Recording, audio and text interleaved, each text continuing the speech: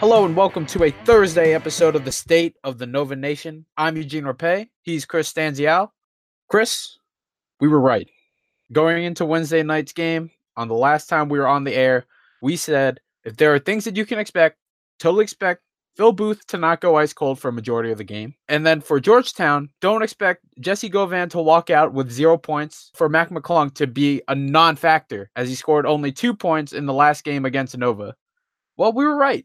Phil Booth carried the Wildcats for a majority of the game, scoring-wise, and Jesse Govan just bullied the Wildcats inside. And also, Mac McClung, he started the game hitting 4 for 4 from deep, got the Hoyas going, got him an early lead.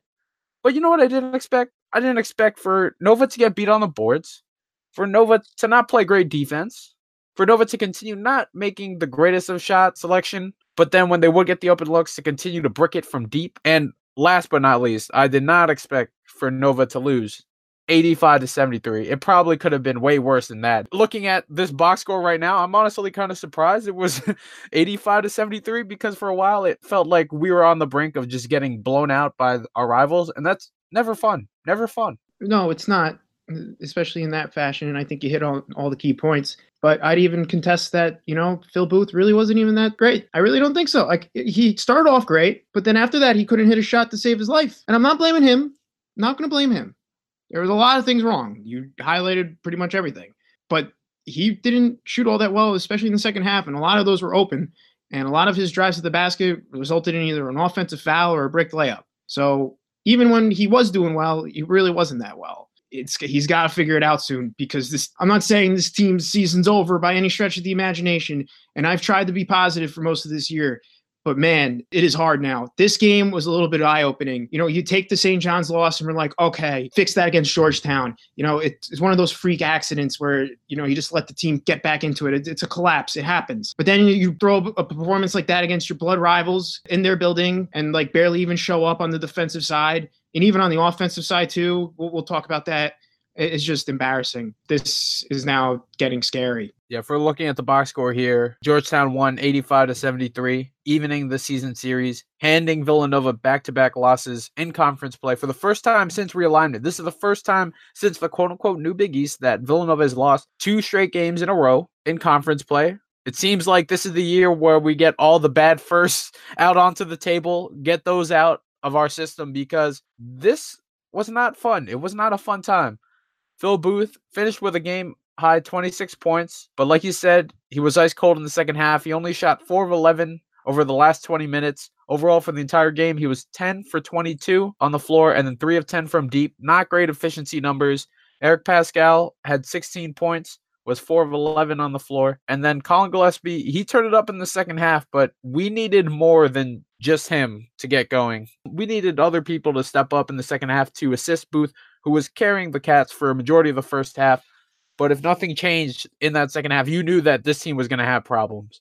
No, for sure. And our 2 X factors that we highlighted on Tuesday, Gillespie and Saddiq Bey, absolutely terrible performances, especially from beyond the arc. Gillespie 2 of 6 and Bey 1 of 6. I think Gillespie had one good play all night where he pump faked the 3 and drove to the basket and did a little underneath layup. And I was like, all right, good. He should probably start doing that more, because obviously his shot is not there right now.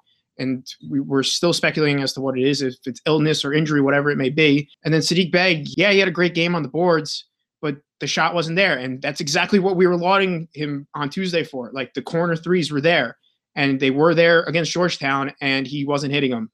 And like you said, we needed that second option, or Villanova needed that second option to step up, and no one did. The 3 ball wasn't falling for Nova on Wednesday night, and that's definitely part of the problem here. Once again, we saw another cold shooting performance from the Cats. They were just 9 of 38 from deep for the entire game, good for only 23.7%. Like we said, you can't pass a test doing that, you can't pass a quiz doing that, and you definitely can't win a basketball game going 23% from long range. This is entirely uncharacteristic of the Cats. Chris, does this concern you? Are you still concerned with the shot selection, the shot choice?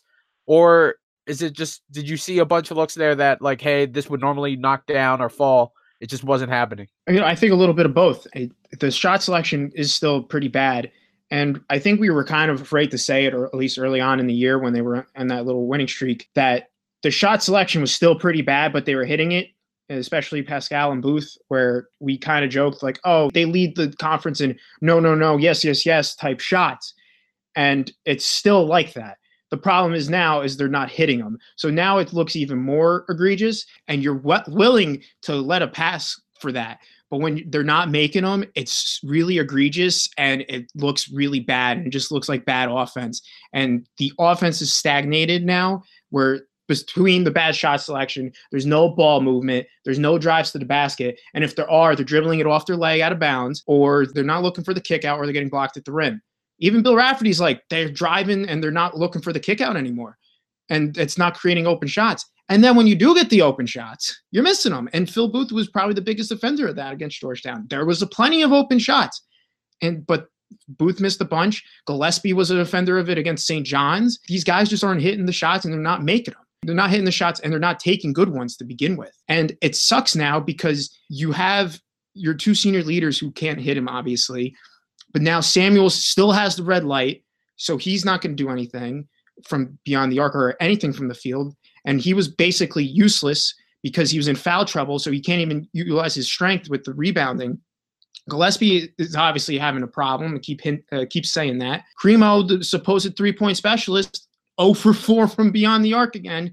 Like, so when is someone going to step up and figure it out and hit a shot? I know this team has gone through cold stretches before. These teams have the propensity to go cold because this is the type of offense they run. This is what happens when you shoot a lot of threes. But at the same time, adjust a little bit. And I know we said last episode, we don't really expect anything to change offensively with adjustments and all, but like someone's got to start driving to the basket and start hitting some layups when the shots aren't falling, because to just screw around behind the 3-point line and just hack up crap is just getting out of hand. And you can't do this against a team like Georgetown. You can't. See, I thought in this game, the shot selection wasn't as bad as it was against St. John's. In St. John's, you could tell they clearly panicked. They clearly rushed a lot when they saw St. John's starting to fight back. But here, I thought, at least for the most part, they did a pretty good job of at least moving the ball around, or a much better job compared to that second half collapse that we saw last Sunday. You could see they were hitting guys wide open on the weak side for open threes, but no one was cashing in. And then when you see that no one's cashing in, I think that's when it started to get to them. And then we did see a few 4 shots. I know Phil Booth in the second half, like you said, the no, yes shots weren't dropping this time around. He would drive inside, eat up a lot of contact, had a few guys camped out on the perimeter, but didn't kick it out. Scary when they just force up shots instead of moving the ball around. Like you said, we've seen teams go cold. I mean, we saw that Oklahoma loss in 2016. We've seen bad losses where they just got flat out beaten up. But there's a difference between, moving the ball around, trying, and then you don't cash in on those open looks, or you don't cash it in from deep, versus forcing it up. I didn't think it was as bad as Sunday. Yes, there were still problems in the second half, but it was definitely a lot better than Sunday. I think the biggest problem, if you ask me, this is something that we saw last time out against the Hoyas that we didn't see on Wednesday night, was just the defensive effort, the judgment when it came to fouling, because there was so many dumb, unnecessary fouls that just gave Georgetown free points. And in the second half, especially in the beginning when Nova looked like it was starting to find its bearings, you can't make a comeback if you're just going to spot the Hoyas all these free opportunities to get free points. And not only that, they got destroyed on the boards. They got wrecked for a good majority of the game. Now, a big reason of this was because we had Jermaine Samuels, Demir Cosby-Roundtree, 2 players that were lauded for what they did on Jesse Govan last time out, absolutely shutting him down, holding him to 0. They were in foul trouble for the entire game, and then even when they were in, they got bullied by Govan, who finished with 21 points to lead the Hoyas, and he was 8 of 12 on the floor. Yeah, bullied is a little, I don't even think that's the right word for it. I think Govan just absolutely destroyed. Govan ate him alive. It wasn't even like the fact that they had to stretch the floor and they kind of neutralized DCR that way. He just ate him up inside. And a lot of rebounds for Govan were over DCR. And I don't know what it was. DCR's had a pretty good stretch of games where, he's rebounding well. He's making some smart offensive plays, rolling to the basket, getting open looks and whatever it may be. But he usually does. But Govan took him out back. Monster performance from someone who obviously played like a chip on his shoulder because he didn't do anything against Villanova last time out, mainly due to foul trouble. So I guess the shoe's on the other foot there, and you could see what happens when one team is in foul trouble and the other team isn't. The team that isn't gets in a rhythm, and that's what happened with Govan. And while the other team isn't, and that's what happened with Samuels and DCR, and they just weren't able to find their game against Georgetown. And then McClung going off. He went like what? When you start that game, like 3 of 3 from 3, 4 from 3, whatever it was, some ridiculous amount. So I guess he kind of cooled off in the second half when he only finished 6 of 12 from the field, 4 of 8 from deep. But he did a lot of other things well. I thought Georgetown had some great ball movement all night as well. Like you said, they were hitting their free throws, which is something I don't remember last game. I don't think they really were all that good from the free throw line. I don't remember, but I don't remember them being that big of a threat from the line. But this time out, they got 20 of them. They hit 16 of them, and that's as a result. They never really let Nova back into it once they got a substantial lead. And even if you look at their bench, they played 5 guys, 8 minutes or more. All 5 of them scored.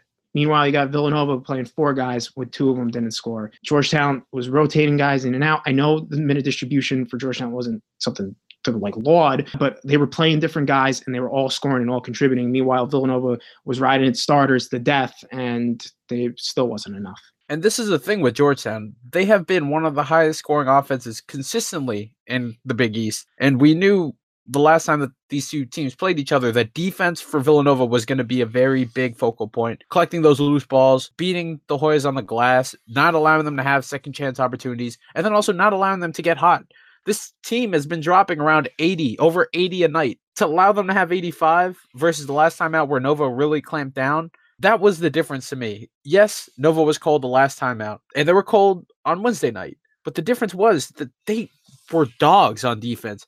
They were hustling. They were not allowing them to breathe on defense. They were not allowing them to collect those boards. There were so many times where Georgetown got so many dumb loose rebounds. I was like, is everyone gonna grab the ball? Or are they gonna let it roll away? I just thought that I don't know if it's fatigue. I mean, you always gotta bring it up. It's always something that everyone kind of wonders about or is curious about. But do you think that played a part into last night? You could see Phil Booth cooled off in the second half. He wasn't hitting those shots.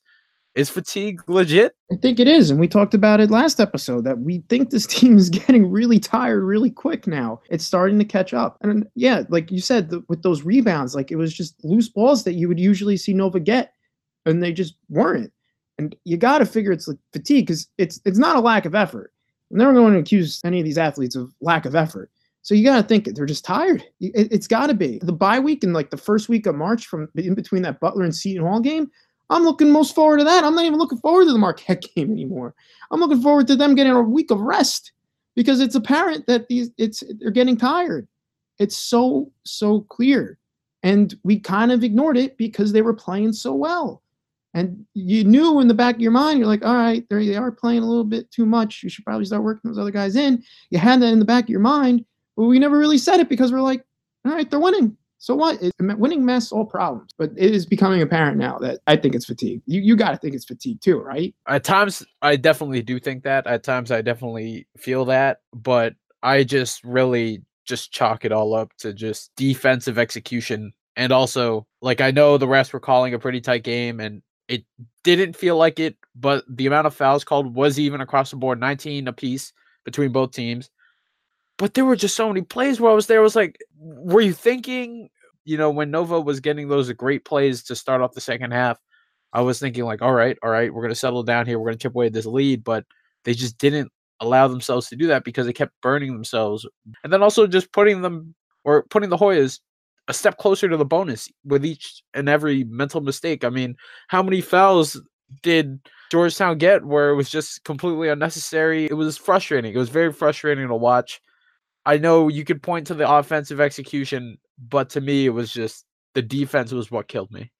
Oh, for sure. I think it's just a lot easier to bash the offense because it's easier to just see what happens. Oh, shot doesn't go in. Oh, that's bad offense. It happened against St. John's and it happened against Georgetown, but a lot of those threes that Georgetown had open, like a lot of open threes, came from the corner. That was exactly what happened against St. John's. Granted, most of those were in transition, and this was in the half-court defense, but they're leaving the corner open again. That was kind of a problem in the beginning of the year, and you don't want to see that defense regress like that to where they're now bringing up problems from the past. A lot of times in the second half, Villanova, they cut it to like 7, 8, and after like a 3, and then Georgetown would go right down. They'd find a guy in the corner after moving the ball around, and they'd hit a 3, or they pump fake, draw a foul, like you said, or they drive inside and give it a go van for an easy 2. Georgetown did everything in their power to make sure Villanova never even sniffed trying to get back into this game.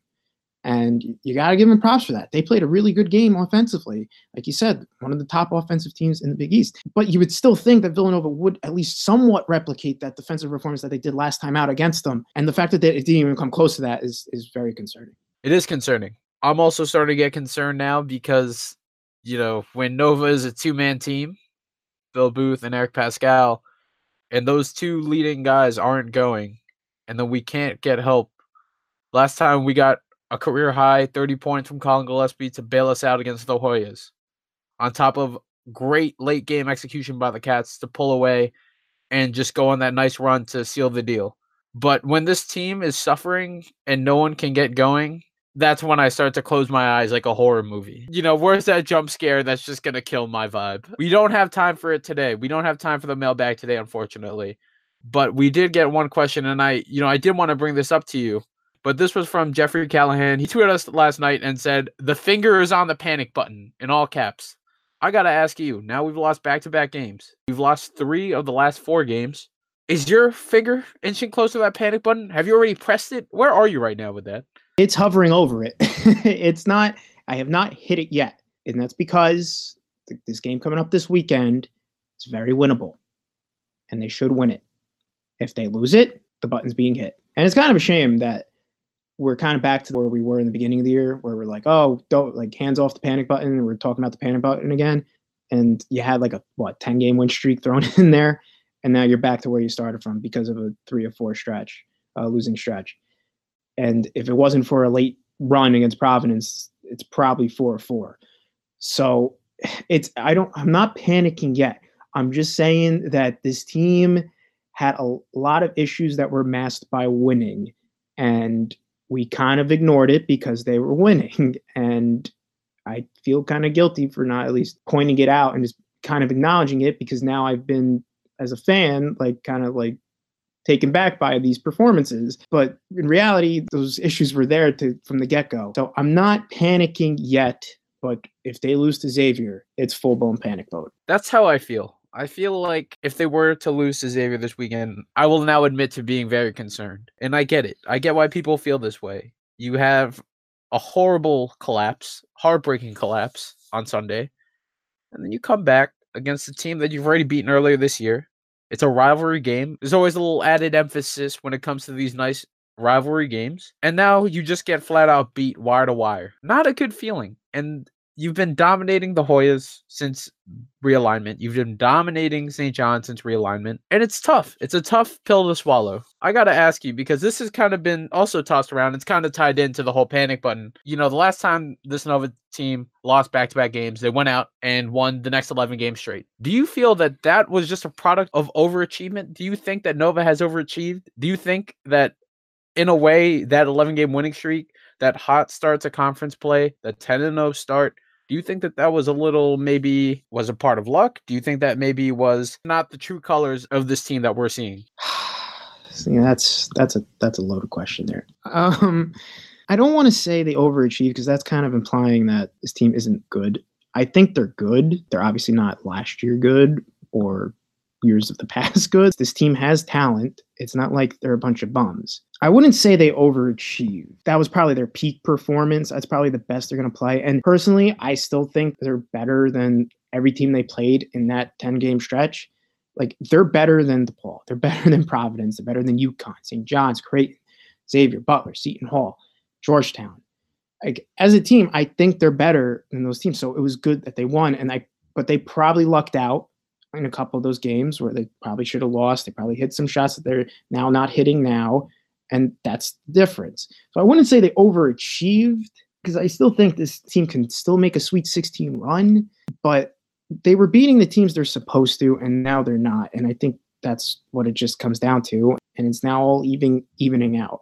And also, I feel like they got a little bit lucky in the sense that, like, they didn't play like a lot of road games, like back to back, like they are now. Like, you're at St. John's, at Georgetown, and now at Xavier this coming weekend. While your road games in that stretch were at Creighton, which tough, sure, always tough game, but they went in there and beat them pretty handily. At Providence has always been pretty tough, and at Butler. But You had DePaul in there as well twice. You had Seton Hall at home where they didn't even try. Like, you had a lot of home games against these tougher opponents. So I know you still got the Marquette one at home as well, but still, I don't think they overachieved, but I do feel like that's their best you're going to see them. That makes sense. That makes sense. I think on paper you can definitely say that this team is better than 8 out of the 9 other teams there in the Big East. I know with Marquette you could easily, you could debate it. It's frustrating when you see a team lose back-to-back games now, not only for the third time this season, but now the teams that you should have beaten. The teams that, well, at least one of the games you had it in the bag, and then you just completely choked it away. On Wednesday night, they just got flat out outplayed in every facet of the game by the Hoyas. It is concerning, but I feel like I still need to see more before I can press the panic button, before I can say that this team has overachieved and pack your bags, check back here for the 2019-2020 season. Before I can say that, I'm still not sold. I mean, this could just be another bad stretch.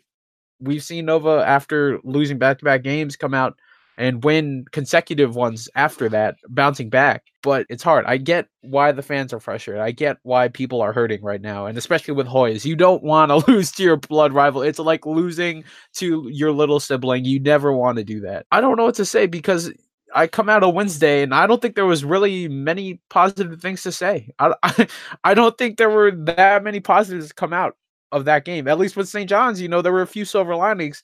This Wednesday night one, I don't see one other than we get to live and fight another day. Yeah, not many positives to talk about, that's for sure. But kind of building on what you were saying before, if this team goes 3-1 in their next 4 games, that means they would have lost 4 Big East games. That's 14-4. That's right in line with what we were both saying at the beginning of the year. Now, it's going to look worse because these losses came at the end of the year, and recency bias is a thing where if you lose later in the year, it looks a lot worse than when you lost earlier in the year. So in terms of like overachievement and expectations, if they go 3-1, they're right in line with our expectations. But that being said, that's more, I think that's more of an indictment of the rest of the Big East than it is of Villanova being actually good, just because of what Villanova's competition has been, because the Big East has just been ravaged by graduation and transfers and all that stuff. So like going back to the overachievement point, I want to say they overachieved because it's right in line with what we expected, to be honest. 14-4 in the Big East. So, but that's assuming a 3-1 stretch, which right now seems pretty precarious to predict, but still, it's not like the worst thing in the world if they go 3-1 in these next 4. Last time we were on the air, someone asked us, what were your expectations for the rest of the regular season? And I said, if they were to lose 2 of the next 5 games, while that wouldn't be pretty, on paper, it wouldn't be that bad, 14-4. Not only, is recency bias a thing, but you don't want to go into the postseason cold. That's the last thing you want. I am now a little concerned because I don't know. I don't think I can firmly say how many games they're going to win or lose, because I feel like at this point now the team is just completely unpredictable. They've shown sides to themselves that we haven't seen at any other point this season, I feel like. Yes, they've lost back-to-backs before, but these 2 back-to-back games feel so different because it felt like they've come so far. It felt like things were going to be good, and then you can argue, the late game execution against St. John's was worse than any of the other losses they've had earlier in the year, and now you just get flat out outplayed wire to wire by Georgetown. It gives me this feeling like, why is this happening now? I think that's the scary part in all this. Yeah, I don't know why it's happening now. It could be because they're tired, or it could be because of a cold spell. It could be a various reason, or it could be a combo of these losses. Definitely seem worse just because of how they're losing them. They're, like you said, they're showing sides of themselves that we never saw before. Like against Marquette, they were able to rally and fight their way back and valiantly lost. Same thing with Kansas. Heck, even same thing with Penn. They kind of rallied themselves and came back, even though they really shouldn't have been in that position to begin with. Other than like the Michigan game, like where they just got flat out destroyed, we're not used to seeing Villanova lose like this, where they just either flat out collapse or get beaten, but self-inflicted. It's just not a good look. And the fact that it's happening later in the year shows that they're regressing, which, like you said, goes back to your point where you don't want to be cold going into the March tournaments, because it's just not a good mentality to have. If you're going in cold and playing like this, that's not good. It means you peaked. And I think we might have experienced that with the win streak. But I don't know, unless they turn it on these next 4, it looks like you've seen the best of Villanova basketball for this year. And that's a scary almost reality because we're not sure of what's going to happen in March, but we're used to seeing this team turn it on to a whole nother gear around this time of the year. So seeing them hit a road bump, while it's nice and refreshing because it's like, hey, so this is still a very tough conference. Like, I know you started with the best start ever in program history, but this is still a dogfight conference. You still got the targets on your back. Yes, all these teams are cannibalizing each other from 3 to 10, but there are no guarantees here other than they probably locked the 1 or 2 seed in the Big East tournament. That's probably the only thing that's guaranteed. Other than that, these teams, they can all ball. They can all play. They've all been exchanging blows like prize fighters here. There are no easy wins. There's no more punching bags in this conference. And maybe it is a reminder that Nova needs to go hot for the rest of the year, but we're just going to have to wait and see. It'll all start this Sunday against Xavier, the next opponent. Nova's going to head into the Cintas Center, which we know is also another tough place to play. Now, I've said that Xavier is probably the least impressive team. I know that standings-wise, they're not at the bottom. The eye test for me, it might not match up to the numbers, but the Musketeers, in my opinion, was the worst team in the conference. Now, I don't know. After you see them win back-to-back games over the now last-place teams, Creighton and Providence, and then they beat Seton Hall last night. That was a game that they weren't expected to win at all. So now we're going into a red-hot team that's going to be hungry to beat Nova. Chris, we've seen this team before. We know that they don't shoot the three ball all too well. We know they're very interior dominant, but I guess it's safe to say that this is going to be a whole new squad than from what we saw at the beginning of conference play. For sure. They definitely made some improvements. You factor in the fact that they did have that little bit of a losing streak bookended with losses to Villanova and DePaul. And then, as you said, they rattled off 3 straight wins against quality opponents with Creighton, Providence, and Seton Hall. Maybe it's a good thing Villanova's playing a hot team because the last 2 teams they've played haven't exactly been the hottest. So maybe things will change. But I don't know. Like we said last time, we're like, all right, Xavier's not going to be that tough. And then they ended up proving tough. You look at their team now. Got Najee Marshall actually leading the way with 13.8 points. You still got Paul Scruggs doing his thing, averaging 12 a game. Quentin Gooden's averaging 12. Tyreek Jones averaging 11. Zach Hankins is a tad under 10 a game, and he absolutely eated Villanova alive before getting benched in the second half, for which we still don't know why. They're a different team in the sense that they're playing better, and Najee Marshall seems to be stepping up now a little bit more so than usual, and he's definitely contributed these past 3 wins for Xavier. But yeah, I kind of agree with you. They still are probably the least impressive team in the Big East, but playing at Cintas, man, it's a whole different animal. A week ago, even a couple days ago, I would have said this is still an easy win for Villanova. Now I'm not so sure. Yeah, I think we can definitely expect Zach Hankins to not be glued to the bench. He absolutely carved the Wildcats last time around, and he did it in just one half too. We don't know why. It sounded like a dispute with head coach Travis Steele as to why he was benched, but Xavier was doing a pretty good job of kicking Villanova around in the earlier meeting at the Wells Fargo Center. Now the game's coming home. Xavier's starting to build some confidence again with a 3-game winning streak. They got to be, obviously, the crowd's going to be hyped to welcome the Cats. They're going to be more than glad to welcome to the Cats to the Cintas Center and maybe bless them with their 3rd loss in a row. Obviously, we wouldn't want that to happen, but I will give it to the Musketeers. They are a lot more balanced now than they were earlier in conference play. And I know a big part of that was the health of Quentin Gooden, who was out for a while with a knee injury. And he played a little bit with Nova, and that was when he was starting to work his way back into the rotation. But they've become a lot more balanced now to the point where Hankins is now one of their bottom scorers, or one of their, he's their 4th, 5th option now. This team is still the same. They have 2 or 3 real shooting threats. Other than that, this is a team that will work inside. And that means we're going to need to see bigger bounce-back efforts from Demir Kazarantry, from Jermaine Samuels, because Zach Hankins, Tyreek Jones are not going to take it easy, and they are going to try to bulldoze their way inside, and it is imperative that Villanova does not let that happen. They need to absolutely lock down these guys, box out on these guys, and not let them get to work or set up down low. Otherwise, it's going to be another long game. We saw Jesse Govan destroy double teams, beat them on the glass, just flat out finish on this Nova defense. You can't allow one of them to do it, but it'll be a nightmare if they're both getting hot from inside. I completely agree with you. DCR and Samuels got to bounce back. And I know it was the whole foul trouble thing that kind of took them out of their rhythm, whatever. But Hankins is going to be a handful down low, and so is Tyreek Jones. And you gotta make sure you got to cover them. You got to play good defense on them because, like you said, Xavier does not shoot the ball all that well. At least from the outside, they really only have those two legitimate threats, as you mentioned. And if you remember from last time, Xavier doesn't guard the three all that well. So hopefully that is the recipe Villanova needs to get back on track from beyond the arc. And Xavier also plays a pretty slow game, 306th according to KenPom in terms of pacing. So expect this game to be not that many possessions on each side, even though last game kind of went at the opposite. I felt like 85-75. I felt like that it wasn't as bad as we thought it would be in terms of slow pacing this. You never know. Definitely don't sleep on Najee Marshall. I know that we talked about the last two guys, and that's because we saw what they were able to do against Nova last time, and we saw what Jesse Govan did to the Cats last night. But don't sleep on Najee Marshall. He's an all-around guy. He can rebound, assist. He's very, very important to this Musketeer offense, to this Musketeer team. And although he wasn't really going against Nova, he was 5 of 16 and 1 of 7 from deep in their last time out. He's been dropping at least 20 points in 3 of the last 4 games. So he's coming in hot. He's coming in hot. He's coming in locked and loaded. This Musketeer team is going to give it all. This isn't going to be an easy question, but I got to ask you, what are your predictions? How do you think this will come out on Sunday? I say they win. I say Villanova wins.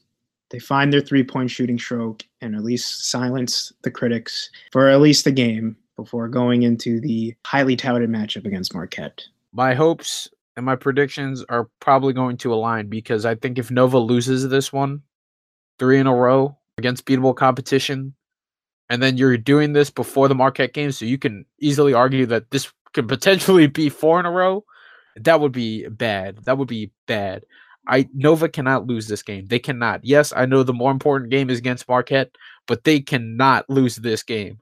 They cannot take another L, at least another ugly L. I don't think it's going to be pretty. It's going to be one of those muck it up, scrappy games. I'm expecting like a 68-66 type finish. We're not going to like it, but I'm hoping that Villanova comes out on top. We're going to need Eric Pascal, Jermaine Samuels, and DCR to really hold down the fort inside. I'm hoping we can see that. Hopefully they'll do a good job of denying entry passes down low in the paint, but they cannot lose this game. But don't be surprised if it's an ugly muck it up style type of game, but I think the Cats should win this one. And I know I was wrong the last 2 times, but they should win this one. I'm with you there. They should win it. I really hope they do because, like you said, this could snowball. This could really snowball. And I think we're going to have to use the word. I think this is a must win. And that's the thing I'm horrified of. Like we said last time, there have been many teams who are hot, 20-plus wins, doing very well, very few losses, and then all of a sudden in the last couple of weeks of the regular season, they just absolutely get pooped. The wheels come off the wagon, all momentum hits a brick wall, and they just flat out collapse. I'm hoping that this isn't the case for Nova. That's all I can honestly pray for. We need to avoid the avalanche. The game will be this Sunday, 1:30 p.m. tip-off Eastern Time, and it'll be on CBS. I'll be watching, Chris will be watching, and I'll have my Holy Rosary and Bible on standby. Unfortunately, a little bit of a shorter episode today. Got to take my parents to the airport. Got to be chauffeur this morning. Do want to get this question out there because it is from our guy, Jeffrey Callahan. He tweeted us after the loss, and I think we can all use something nice after back-to-back tough losses. And the other reason, too, is because his question is completely unrelated to the dumpster fire games. And his question is, would Jay ever allow the Pavilion Court to be renamed the Jay Wright Court and or have his name on it, like, for example, with the Carrier Dome with Boeheim, or at Cameron Indoor, you got the Coach K Court? He says never. He's way too humble and classy. What do you think, Chris? That was my initial gut reaction when you're reading that question. Now I'm thinking of it. I'm like, I think he'd just do it. And I don't think it's because it would feed into ego or anything. I just think he'd like it. Or maybe he'd vouch for a Raleigh Massimino court. How about that? I think that's maybe what he would do. That's totally what he'd do. And I think if it were to happen or something like that, it would have to be after Jay Wright's time. There is no way he's going to step onto the court while it's named the Jay Wright Court. He would definitely, if you ask him now, if you ask him now, he would definitely say, we got to do the Raleigh thing. We got to do Raleigh Massimino Court. Yeah, no, you're 100% right. If anything were to happen with that, it would definitely be after he's done. I personally wouldn't mind it. I think he would be very deserving of it, but he would definitely shut it down real quick. Yeah, and I wouldn't have a problem with it either. I think it would be actually pretty cool, but that's just not his way. Yeah, if you ask him now, he will say it's got to be the Raleigh Massimino court. But if it were afterwards, when he's done, I'm sure he'll still say the same thing. But then he'll be like, okay, yeah, that's pretty cool. I'm honored. I'm blessed. He's definitely deserving of the honor. I just don't think it would he would never allow it while he's still the head coach, while he's still employed by the university, while he's still on the university's payroll. He will never allow it. Unfortunately, we're cutting mail time a little short today, but you can always leave us your questions at SONMPod on Twitter, and we'll discuss it. We promise to get you next time. We'll get you on the Tuesday episode. Just got to cut it short for now. And also, I just wanted to say that we may or may not, we'll let you know, but it may affect the next week or the week after that. We're going to have a little server maintenance. We're going to do a big migration, possibly a big announcement, but we don't want to say anything unless if it's official. But if it impacts whether or not we have an episode, I'm hoping it won't touch postseason time. I'm really hoping we can possibly get this done before the postseason. But if it does impact or affect an episode, we will let you know. We will let you know if we're not going to have an episode. I don't think we're going to miss a full week, but it might affect one episode. But we will let you know. Ears open for that. May or may not be next week or the week after that. A little server maintenance. But that's all the time we have for today. Thank you so much for listening to the State of the Nova Nation podcast. If you haven't already, please subscribe. You can do so on iTunes, Apple Podcasts, Spotify, Google Play, or Podomatic. You got many, many options. And soon you'll have more. If you haven't already, please follow VU Hoops on social media. You can do so at VU Hoops, and that's good for Twitter and Instagram. Check back at the site every single day. We're just continuing to pump out content. Come join the party. And I guess recently it's become a grieving therapy room for these 2 losses that we've had lately in the comment section. But come join the party. Come join the therapy session. We got it all for you there.